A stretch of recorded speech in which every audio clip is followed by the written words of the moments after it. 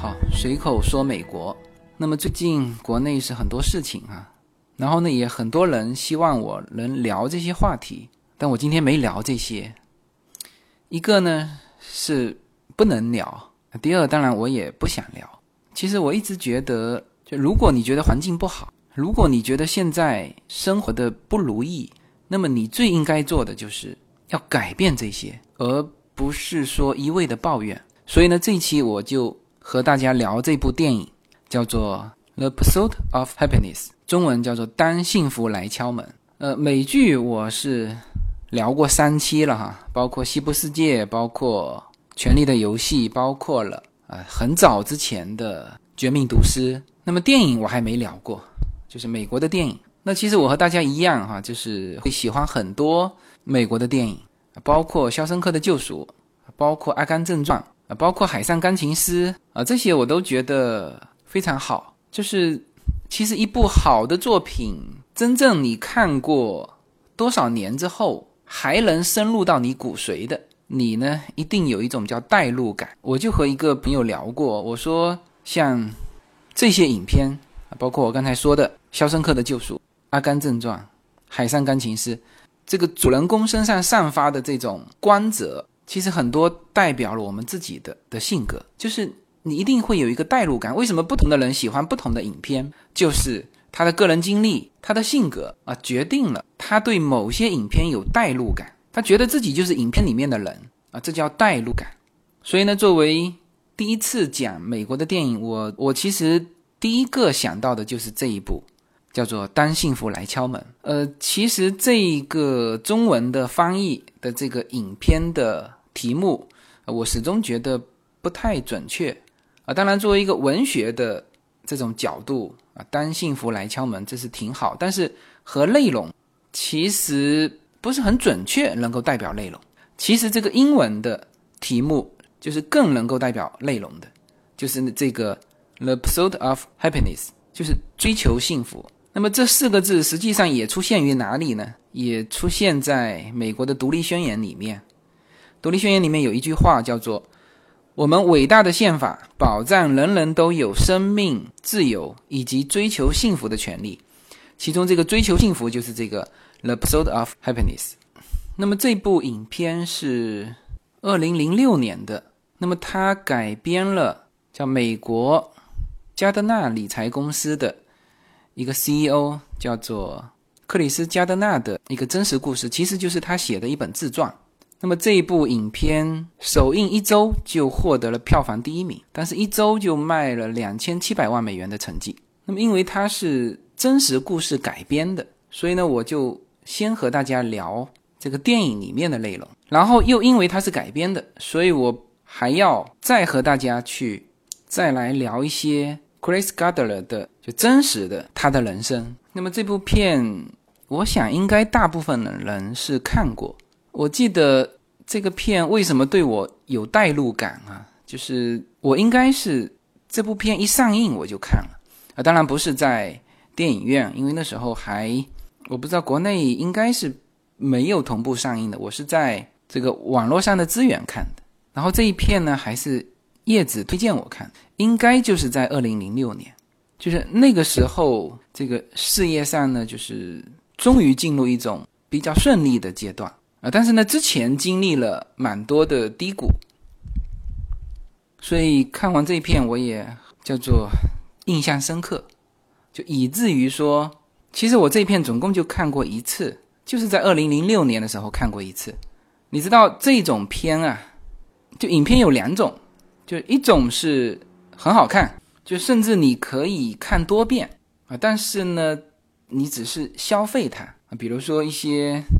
这种武侠片打得非常精彩，你呢就有的时候会想消费它。但是有一些片包括我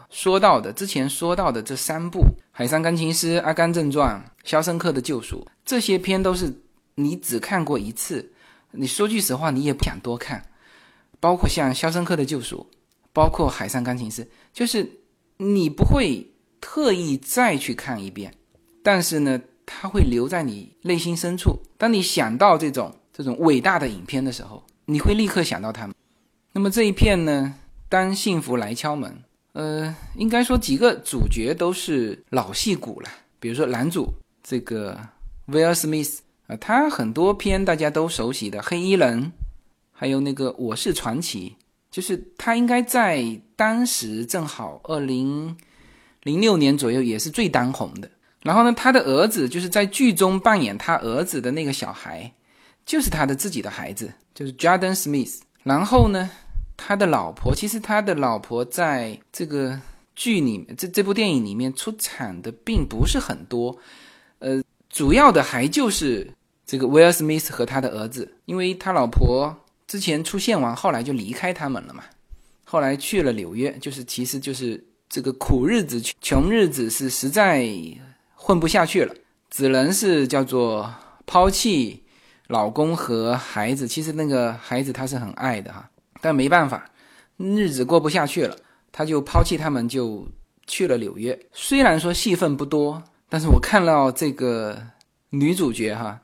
之前看的时候就是11年前看是没反应的，但是呢，这个我为了讲这期节目，就今天啊又把这片翻出来又看了一遍。这个的女主角是谁呢？是 Sandy Newton。 这个人啊，你们看西部世界的，有看过西部世界的，一看到他就好熟悉，他就是在里面演就是那个黑人女主角的那个，所以这个也是老戏骨啊。你想一想看，他在11年前就是主演，这种女主角算是主演哈，主演这一部奥斯卡这个获奖提名的这个片啊，他演这个悲情的角色演得特别好啊，大家可以去注意一下他的演技。那么这一篇所发生的这个背景是在1981年，那个时候整个美国经济不好，他们是生活在旧金山的。其实旧金山的物价现在是非常高了但是1981年的时候，那个时候正好遇上金融危机，我观察了一下片中的一些金额其实真的是很低的比如说这个电影的一开始，男主角就交代了，他是卖一个医疗器械的，叫做手提式骨质分析仪，就那个东西，他说一个月卖2台，他就可以维持生活。那么一台是多少钱呢？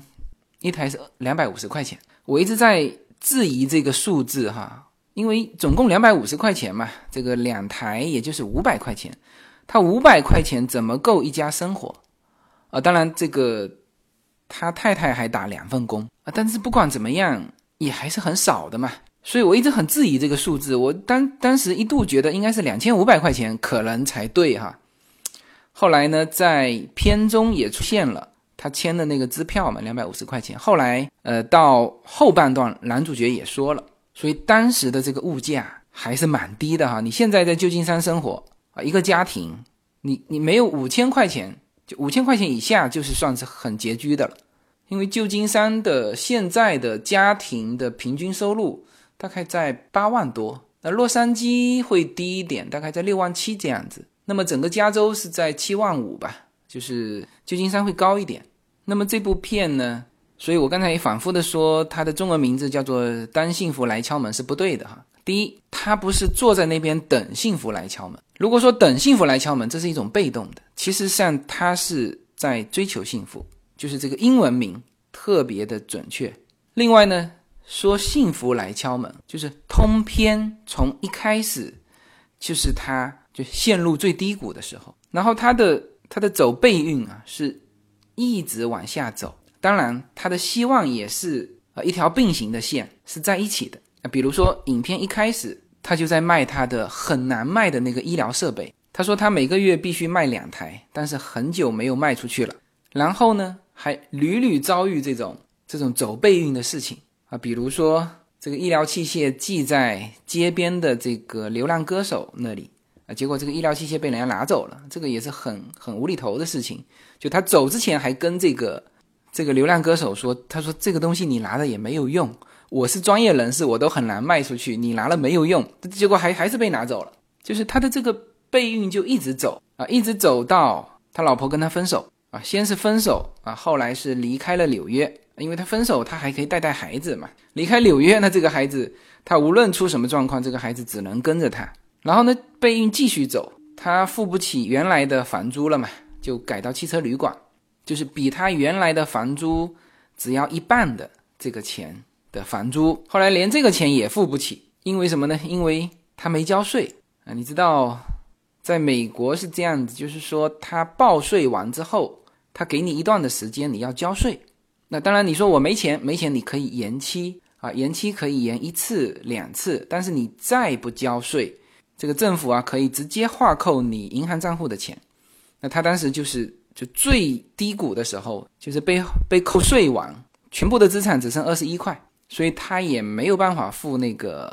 房租，结果呢就被人家赶出来。然后这个继续哈，因为他去参加的那一份叫实习生的培训，就是做这个 broker， 就是叫 stock broker， 叫股票经纪。那么做这份工作前面6个月的实习期是没有工资可拿的，然后他所有的设备卖完，就4个月就把它全卖完了，所以最后2个月本来呢他觉得可以撑过这个2个月嘛，他当时说我1个月卖1台是勉强可以维持，但是呢就是最后这2个月的就600块钱突然间被政府扣了啊。那这个政府扣你税他不管你的，因为你之前是交去年的税，就最后这2个月支撑他最后去卖血。那我觉得就是卖血的那一刻是人生最低谷。这个时候呢他第一没有住房了，这个车子也被拉走了。这个电影的一开始他的车子就因为旧金山那个地方你知道停车费是很贵的嘛，然后如果你乱停车那个罚款更贵。那他的就是因为要去卖这个医疗器械嘛，那车子停在外面开了4单罚单之后车子被拖走了，那他也没去拿那个车子，那房子也没有了，那被赶出来。然后有一个晚上是和他的儿子一起在地铁站的这个卫生间里面度过的。那么这个时候基本上就是他的最低谷了，没有任何资产，带着一个孩子，那边的工作还没着落，然后呢又把他原来的这个所谓的资产，就是卖他的这个叫做医疗器械也都卖完了。那这是一条线索啊。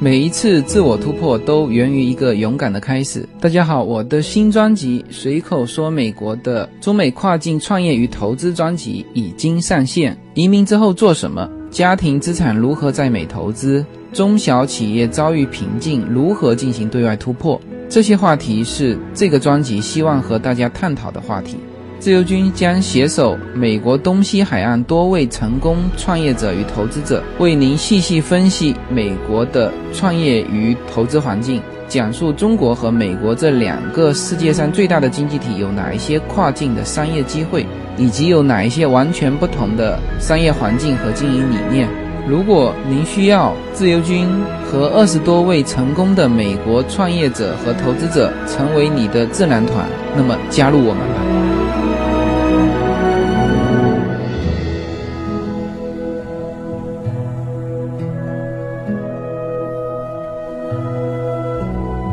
另外一条线索就是他的机会，其实非常早，这2条线就是并存的。就是影片一开始其实也就交代了他的这种就发现机会的能力啊。他有一次在停车的时候发现一部红色的跑车，那么从车上下来的这个人呢，这个脸上是洋溢着幸福的笑容，他用了幸福这个词。然后他发现这个人走进的这个地方出来的人啊，脸上也都是很幸福的笑容。那他就问这个人，他说你是做什么工作的？他说，那这个人就告诉他，他说我是做这个股票经纪的。然后他就迅速的下定决心也要去做这个工作。他有问这个股票经纪，他说你这个是不是需要很高的学历？因为他的学历并不高嘛。他说不需要，他说你只要对数字有概念，并且知道怎么为人处事就可以了。那他觉得他可以，然后呢就去培训去争取这个实习的机会。那么他的妻子始终呢在他做这种决定的时候呢都是打击他。他妻子问他，你到里面去面试什么岗位呢？他说是股票经济，他妻子立刻反讽他说你干嘛不去当宇航员啊？他也没吭声。然后通过他在很差很差的环境之下的那种努力啊，不断的争取到实习的机会，这个和这个证券公司的老总故意跟他说同路啊，就想跟他介绍自己啊，结果呢无意之中啊，因为那个时候魔方刚刚流行嘛，就在他车上拼对了六个面的魔方。那这个在当时来说是很罕见的，因为这个玩具当时1981年刚刚推出来，算是最流行的，美国最流行的玩具。说是一个大学教授可以花30分钟，就数学的大学教授可以花30分钟拼好一面的魔方。当然现在很多很快了通过这种东西给证券公司的老板留下深刻印象，于是就给了他一个面试的机会。那么面试那出戏是非常经典的，这个我相信就是真实的主人公，因为他这个写的是自传改编的嘛，我相信他不会有这么戏剧。但是呢这个导演确实是处理得很好，就是说他前一天晚上在家里刷油漆因为他答应了那个房东嘛，就是用刷油漆来替代1周的这个房租。那么正刷着油漆因为他这个罚单没有交，所以呢警察上门把他拘留了。就这一点就说明什么？说明美国这个社会是严刑峻法的社会。所以呢其实中国社会在法律的执行这个层面，其实和美国社会相比还是太松的。就你看这种叫做罚单不交超过多长时间，警察上门直接把你带走，然后在那个警局里面你交了罚单，就他是立刻就写了支票，警察局说不行，我得等明天上午9点半我去银行确认你的账户有钱完我才放你走。好了，他第二天要面试，他当时是穿着刷油漆的那身衣服，而且满头满身都是油漆，被抓进去的。9点半放出来，11点15分要跑到证券公司去面试，他没有时间换衣服，就这么穿着刷油漆的这身衣服，而且上衣的那个拉链还拉不起来就去了。就是作为这种叫戏剧化，他可以去设计这么一种场景，就是在最不利的情况下取得胜利。那么所有参加面试的这个同学们这个当你遇到这种情况的时候，你呢也可以从这个场景去学习一些东西。其实就真正某个人呢，你身上的特质就不是那个外表，就是如果你真的是一个非常优秀的人，就你的这种特质呢，其实服装是盖不住的当然我不是告诉你说你可以随便穿这个面试还是要有面试的样子。那么他即使是这样，其实你去看他的细节，他在整个面试过程当中展现了3点。第一，诚实，他一上来就告诉这个面试官我为什么穿成这样，他就把他罚款没交被警局带走这一系列的事情全说了第二呢，他展现了他够聪明的一方面，就是他曾经在海军的什么雷达组里面获得第1名，还有一个就是他曾经给其中的一个面试者展现过他能够把6个面的魔方拼好的这个特质。还有一个他面试的时候他的表达非常好，非常短的话，他告诉这个面试官说，如果我不懂我会告诉你我不懂，但是我有我的方法把它搞懂。那么其实这些都是会留给面试者深刻印象的，就是因为这个人就面试的人他需要的那些点他都有包括需要诚实、聪明、执着、认真，他都有。那么这个服装呢，他穿成这样进来反而给人家留下极其深刻的印象，是吧？这个突发事件，最后这个主面试官问他说，如果有人不穿衬衫我还录用他，你能不能给我一个理由？他怎么说？他说那可能他穿了一个非常考究的裤子，叫做 Right Nice Pants， 全场爆笑。然后整个影片呢，就是他一边是一步一步的这个生活上越来越卷迫，但是呢这一边另外一条线就是一步一步的他在努力获得这个岗位，就是股票分析师的这个岗位这些东西是纠结在一起的。刚才说了，就是不断的通过自己的努力去克服就一系列的问题包括他考试的时候，为了追赶那个，他有一部仪器嘛，当时赶那个地铁丢在了地铁站，然后被一个乞丐拿走。他那时候考试前10分钟休息，他突然间看到这部设备，因为他那时候已经没有钱了，而这边证券公司又不给他发工资，他最后一台他的设备也全卖完了，最后突然间出现了一台他原来丢失的这个设备，他就去追结果被车撞了，一双鞋还撞没了。他是光着一只脚进去考试的，就是在他追求这个幸福的过程当中，其实是非常狼狈的。你想想看，面试的时候这个穿的是一身油漆的衣服，考试的时候鞋被撞飞了，然后和儿子一起在地铁站的这个厕所里面过夜，外面还有人敲门，因为有人要进去嘛，他就反锁住了，躲在里面。叫做在他人生最低谷的时候，老婆也走了，是吧？全身只剩下21块钱，他始终什么呢？始终心中有一个方向，然后努力朝那个方向去走。所以你说这个影片名字叫幸福，就是有希望就有可能有幸福。他和他的孩子有一段对话，这段对话很经典啦，这个我想无数看过这一篇的人都会把它记住。那时候他搬到汽车旅馆还有地方住的时候，他带着他的儿子在天台上面打篮球。那个天台我一看就笑了，什么呢？飘着2面中华民国的国旗，当然有一面是美国国旗那个地方什么地方呢？就是旧金山的唐人街。因为这个影片一开始我就觉得应该就是在唐人街附近，然后那个地理位置我不敢确定，直到我看到那2面那个位置的中华民国的国旗，我就准确的知道在哪里，因为那个地方我走过，他就是在唐人街那里，就住在那里。最开始他儿子寄放的那个幼儿园也是华人开的1个月150块钱，然后那个街边就很多都是中国人，拉二胡的也有在街边其实那一片是蛮多中国元素的他在和儿子打篮球的时候，他儿子呢很喜欢打篮球，很喜欢投篮。那么他刚开始实际上是打击了儿子，他说你有很多很优秀的地方，但是你不见得你要走打篮球这条路。但是呢他很快自己就醒悟过来，就是不能这么说，然后就说了这个下面这个经典的这段话，他说别让别人告诉你你成不了才，即使是我也不行，就即使是你老爸说你成不了才也是不行，如果你有梦想就要去捍卫它。那些一事无成的人想告诉你你也成不了什么大器，但如果你有理想你就要去努力实现它。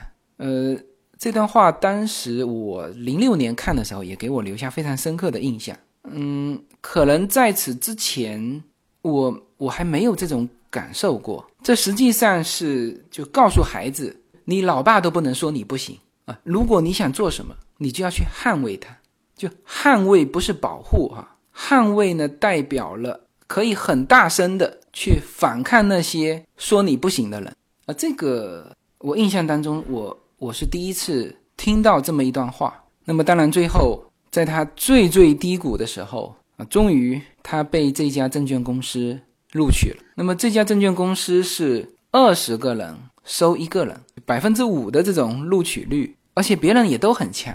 然后他的条件是不如别人的比如说别人可以打电话打到7点，他必须4点要去接小孩，所以呢从就正常的来说他是打不完那个电话的。但是呢他是就是也是没办法，别人都是从这个门卫打电话打到 CEO， 他实在打来不及了，他就直接去找 CEO 找老板，然后呢也是一堆的这个麻烦，让他第一次呢还爽约了，后来第2次他去了这个老板家里，就是向他当面致歉嘛，当时爽约了，因为这个反正你知道他是总是一堆事情的但是这个 CEO 呢还很 nice， 邀请他和他一起去看这个橄榄球从这一点你就可以感触得到这个美国人的一个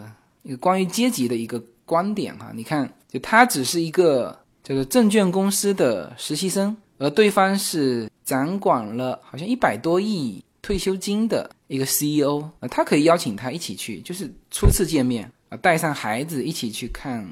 橄榄球当然这个 CEO 最后是没有做成这个人的生意，但是呢他因为有这种机会嘛，他就认识了很多这个公司的员工结果做了30几个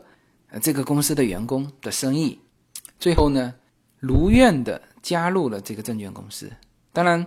后面的事情这个影片呢就不演了哈，所以我说他这个叫幸福来敲门，或者说叫追求幸福，实际上幸福在这个影片里面是看不到的，就整个影片总是在一种极其压抑的困顿的一种状态下在追求幸福一边是困顿的越来越恶化的这种经济情况，那一边呢是追求这个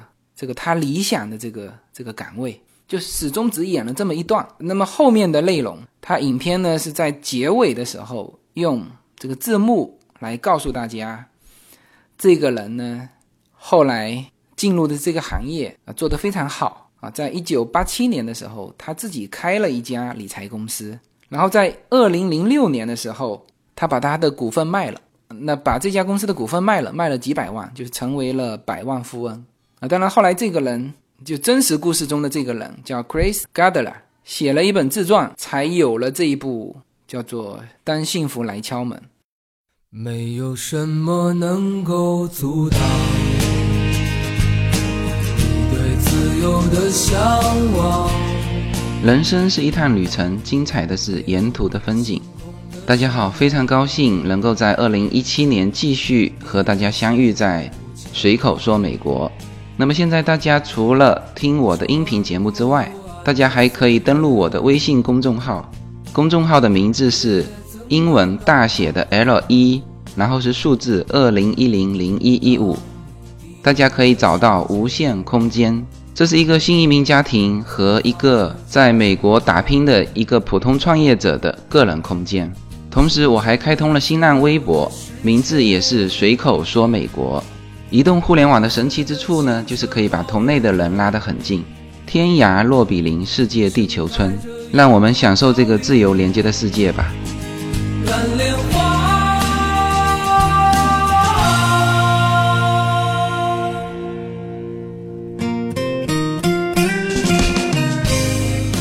好，那么现在呢，我们就从这个电影走出来。那么因为这个电影呢就是根据一个真实人物的一本自传改编的。那么这个真实的人物Chris， 他的自传的名字就叫这个 The Pursuit of Happiness， 就是叫这个名字。那么其实影片是把他的很多经历浓缩在这么很短暂的这个时间去展现。你看从电影里面，我们从他这个做这个医疗器械开始走下坡路是吧？然后决定改行，那么最后呢就成功成为了股票经纪。那么他的这个就不幸福到幸福的这个过程就全部完成了。那么实际上的真实情况是什么呢？就是写自传的这个作者，他的人生经历到底是什么样呢？你看影片从他这个进入成为股票经纪人，就直接跳到了他1987年就成立了自己的公司就感觉好像之后就一路向好实际上真实情况比这个要更惨。什么呢？就真实情况是这个 Grace 当时辞职转行，就原来他是这个做医疗器械销售的，那这些都跟电影上是合着那么转行成功获得了这个证券公司的聘请，但是还没上班，请他的人就被解雇了，于是新工作泡汤了你看这个是真实情况，这个是紧接着电影之后的。然后呢和妻子吵架，然后呢被警方追缴了1200块钱的违例停车罚款。这个是电影开头是有体现就是他的车子被贴了4单罚单之后不是被拖走了吗？那么他是也没这心思去要回这个车子，也没钱去要回这个车子，但是呢这个东西不是说你不要这个车子就算了结果警察追上门向他追讨了1200块钱的违例停车罚款。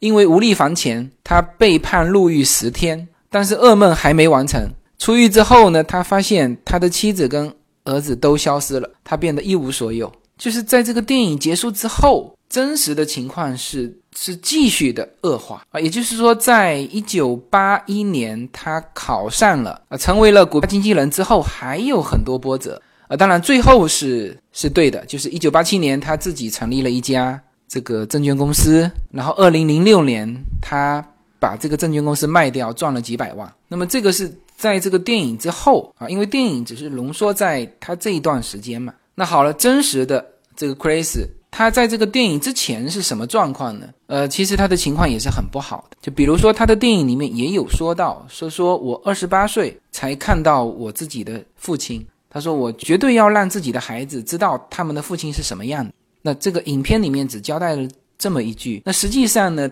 他很早就是父母就离异嘛，那么他是跟着他的继父生活的。他的继父是一个性格非常暴躁的人，经常家庭暴力，殴打他的母亲，然后呢，这个家庭情况是非常严重。这个他的母亲还曾经要纵火烧死这个房中的他的继父，就是反正很糟糕的家庭情况。他就是在这种家庭情况下出来。那么他当过兵，那么你看哈，他这个人呢，他始终是在往积极的方向走。比如说他的家庭很不好，有家庭暴力，他的生父是没有尽到责任的，他的继父又是这个样子，但是呢，留给他的这个是什么呢？是他一定立志要让自己的孩子从他身上学到正面的东西。他的环境是不好的因为他是黑人嘛，你可想而知他的教育他到后来参军了他只能是这样子。那么其实从电影里面也可以非常深刻的看到两点。第一，他其实是蛮有赌性的，就是这个叫做竭尽全力去抓那个很小的机会其实你从他影片的一开始，他做这个医疗器械，你就会感觉得到他起点低嘛，那么只能去做一件很难的事情，就是去做这个很难卖的这个医疗设备。但是呢，他由于这个设备很难卖嘛，就是他自己说了，它的功能是比这个 X 光机会准确一点点，但是价格是 X 光机的2倍。那这是一件很难的事情，但是他一签就签了旧金山的总代理。他当时是有一家公司的你就发现这个人其实他的赌性是很强的。那由于他的赌性造成了他在做医疗器械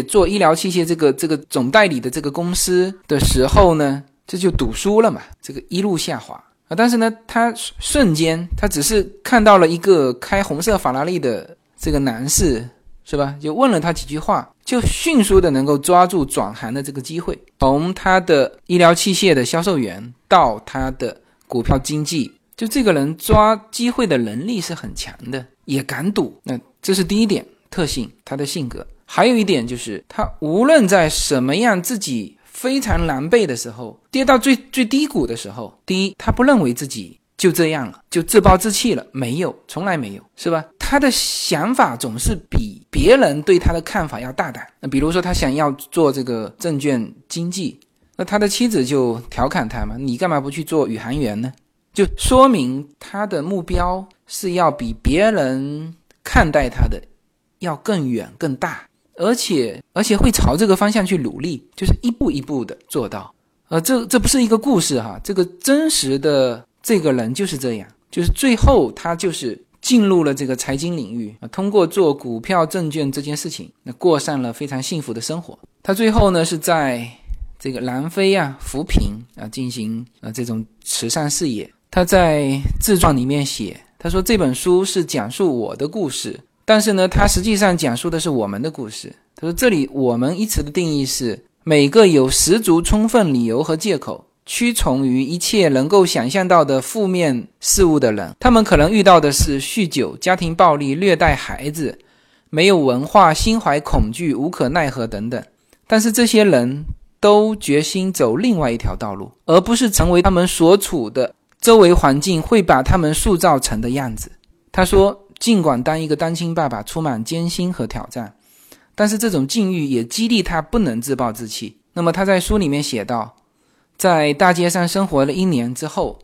我们终于找到了一个栖身之所。那个房子没有电，因为我们当时负担不起。我点着蜡烛给我的儿子洗澡，那个时候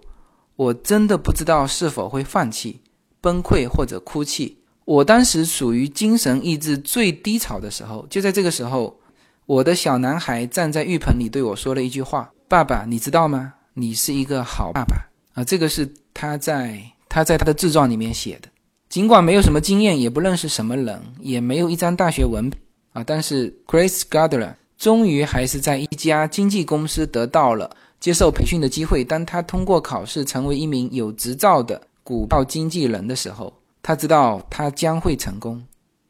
这个才是这个故事的全部。那么这个故事就是他的人生比他这个根据他自传改编的这个电影其实更激励了。所以呢，我觉得这个片子是非常值得推荐给大家的。那么我在我的公众号的文章这个下面经常会有我的听友给我的评论，然后呢也有一些是私信给我。那么就很多人会把他和随口说美国的故事以及说我这个随口说美国鼓励了他去坚持他们自己的理想的这些话写在我的公众号文章的下面的评论里面，也有就是给我私信。那么这个我几乎是每一期文章及我的公众号都经常收到。那其实这个叫做互相鼓励我也是因为有大家的这个鼓励我走到今天。那当然我也给了大家鼓励。那么就是昨天有一个他的名字只是一个点一个句点的一个听友给我这个留言，我挺感动的，我把它念一下。他说14年在美国上学， YouTube 上看了很多美食博主的视频，也自己烙新鲜拍了2则他从小就喜欢做饭，虽然拍得蛮劣质的，但是却有莫名的成就感。15年回国，一直想要做点什么，问自己如果不考虑钱最想干嘛，做饭，每天都能做饭，就想着拿出1年试试，用视频的方式记录下来，像 YouTube 美食博主一样。才开始做的时候，我又兴奋又担心，不知道这样的自媒体有没有出路。括号那个时候还没有自媒体一说，每次别人问我在做什么都要解释很久，这个跟我是一样的继续有天在院子里散步，偶然在博客收到了随口说美国，记得讲的是美国的食物，有机食品，很喜欢自由军不急不躁娓娓道来的风格，讲得很清楚，一连听了好几集。接下来就是每周不忘更新，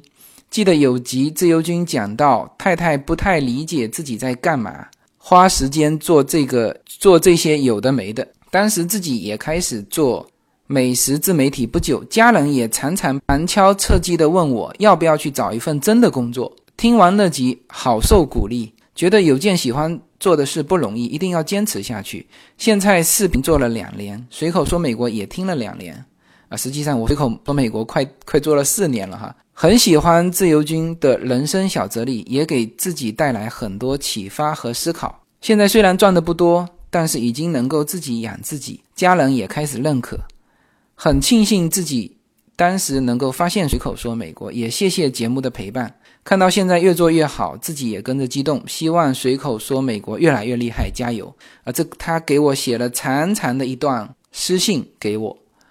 然后我呢就马上问他，我说你的节目给我一个链接，那么他迅速的就给了我一个链接，然后呢我昨天就把他写给我的这一段话截屏，再加上他的视频节目截屏发到了我的新浪微博里面。然后居然有另外一个听友叫我的意中人是个盖世英雄，他说这位美食博主是我超喜欢的博主，没想到我们同样喜欢您，缘分这个是一个故事套着故事的互相鼓励的一个故事。那我也很庆幸自己的一些感想，自己的一些经历，自己思考问题的方式，自己面对人生积极的这种方向能够给到大家帮助。最后呢，聊一下这期节目很重要的一个词，叫做 happiness， 就是幸福。我之前有一个听友，那个听友呢就可能他之前就是做教育工作的，这个问我的问题都很正式，反正从来没有人问我这么大的问题。他问我自由军你觉得什么叫做幸福？你知道我是很爱回答小问题，就是很具体的问题。你问我说就怎么样能够淘到这个自己觉得又便宜又喜欢的油画，那这个我会告诉你很具体。你比如说在问我在美国这个买这个地板这个一尺3块钱的地板，我是买是买金刚板还是买那个叫复合实木的，那我也会跟你说的非常细。就是他突然间问我，他说你觉得什么叫幸福？这个非常像他本身就是好像是北京教委的，就好像那个中央电视台出来的。但是我想了一下哈，我还是回答了他。我的回答就是什么叫幸福啊？就是和家人一起做自己喜欢做的事。那么这其实是两件事情。那有的时候呢，我们总是很难两全嘛，知道吗？就是有的时候会因为自己做自己喜欢做的事而没有办法和家人在一起，特别在中国啊。所以我觉得现在呢，就是能够和家人在一起，而且又能够做我自己觉得比较喜欢的事，我觉得是一种幸福。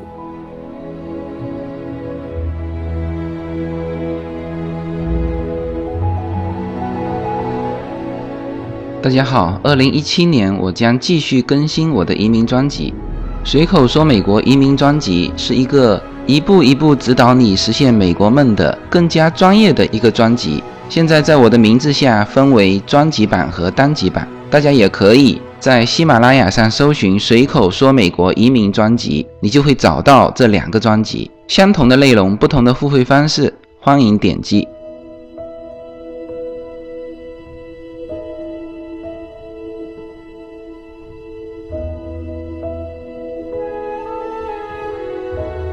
OK， 那么这就把整个的这个电影给大家讲完了。那么我总是喜欢讲这个好的，就积极的这种方面啊。其实大家知道事物都有两面嘛，就是你看到这杯水是吧？有些人看到的是只有半杯水，有些人看到的是还有半杯水。这就像西部世界里面的那个女主角说的，有些人选择看到丑陋，我选择看到美好。就回到节目一开始的那句话哈，其实面对不好的环境，抱怨是没有用。你看这个 Chris 就是这个写这个当幸福来敲门的这个作者，他的出生的环境是那么差，但是呢，他自己非常积极的一步一步走向了幸福。这个幸福是从来不会来敲门的，你只有去追求它。我觉得人生只有两种，一种就是 happiness，一种就是 the pursuit of happiness， 就是一种就是你现在就很幸福，还有一种你在追求幸福，就这两种。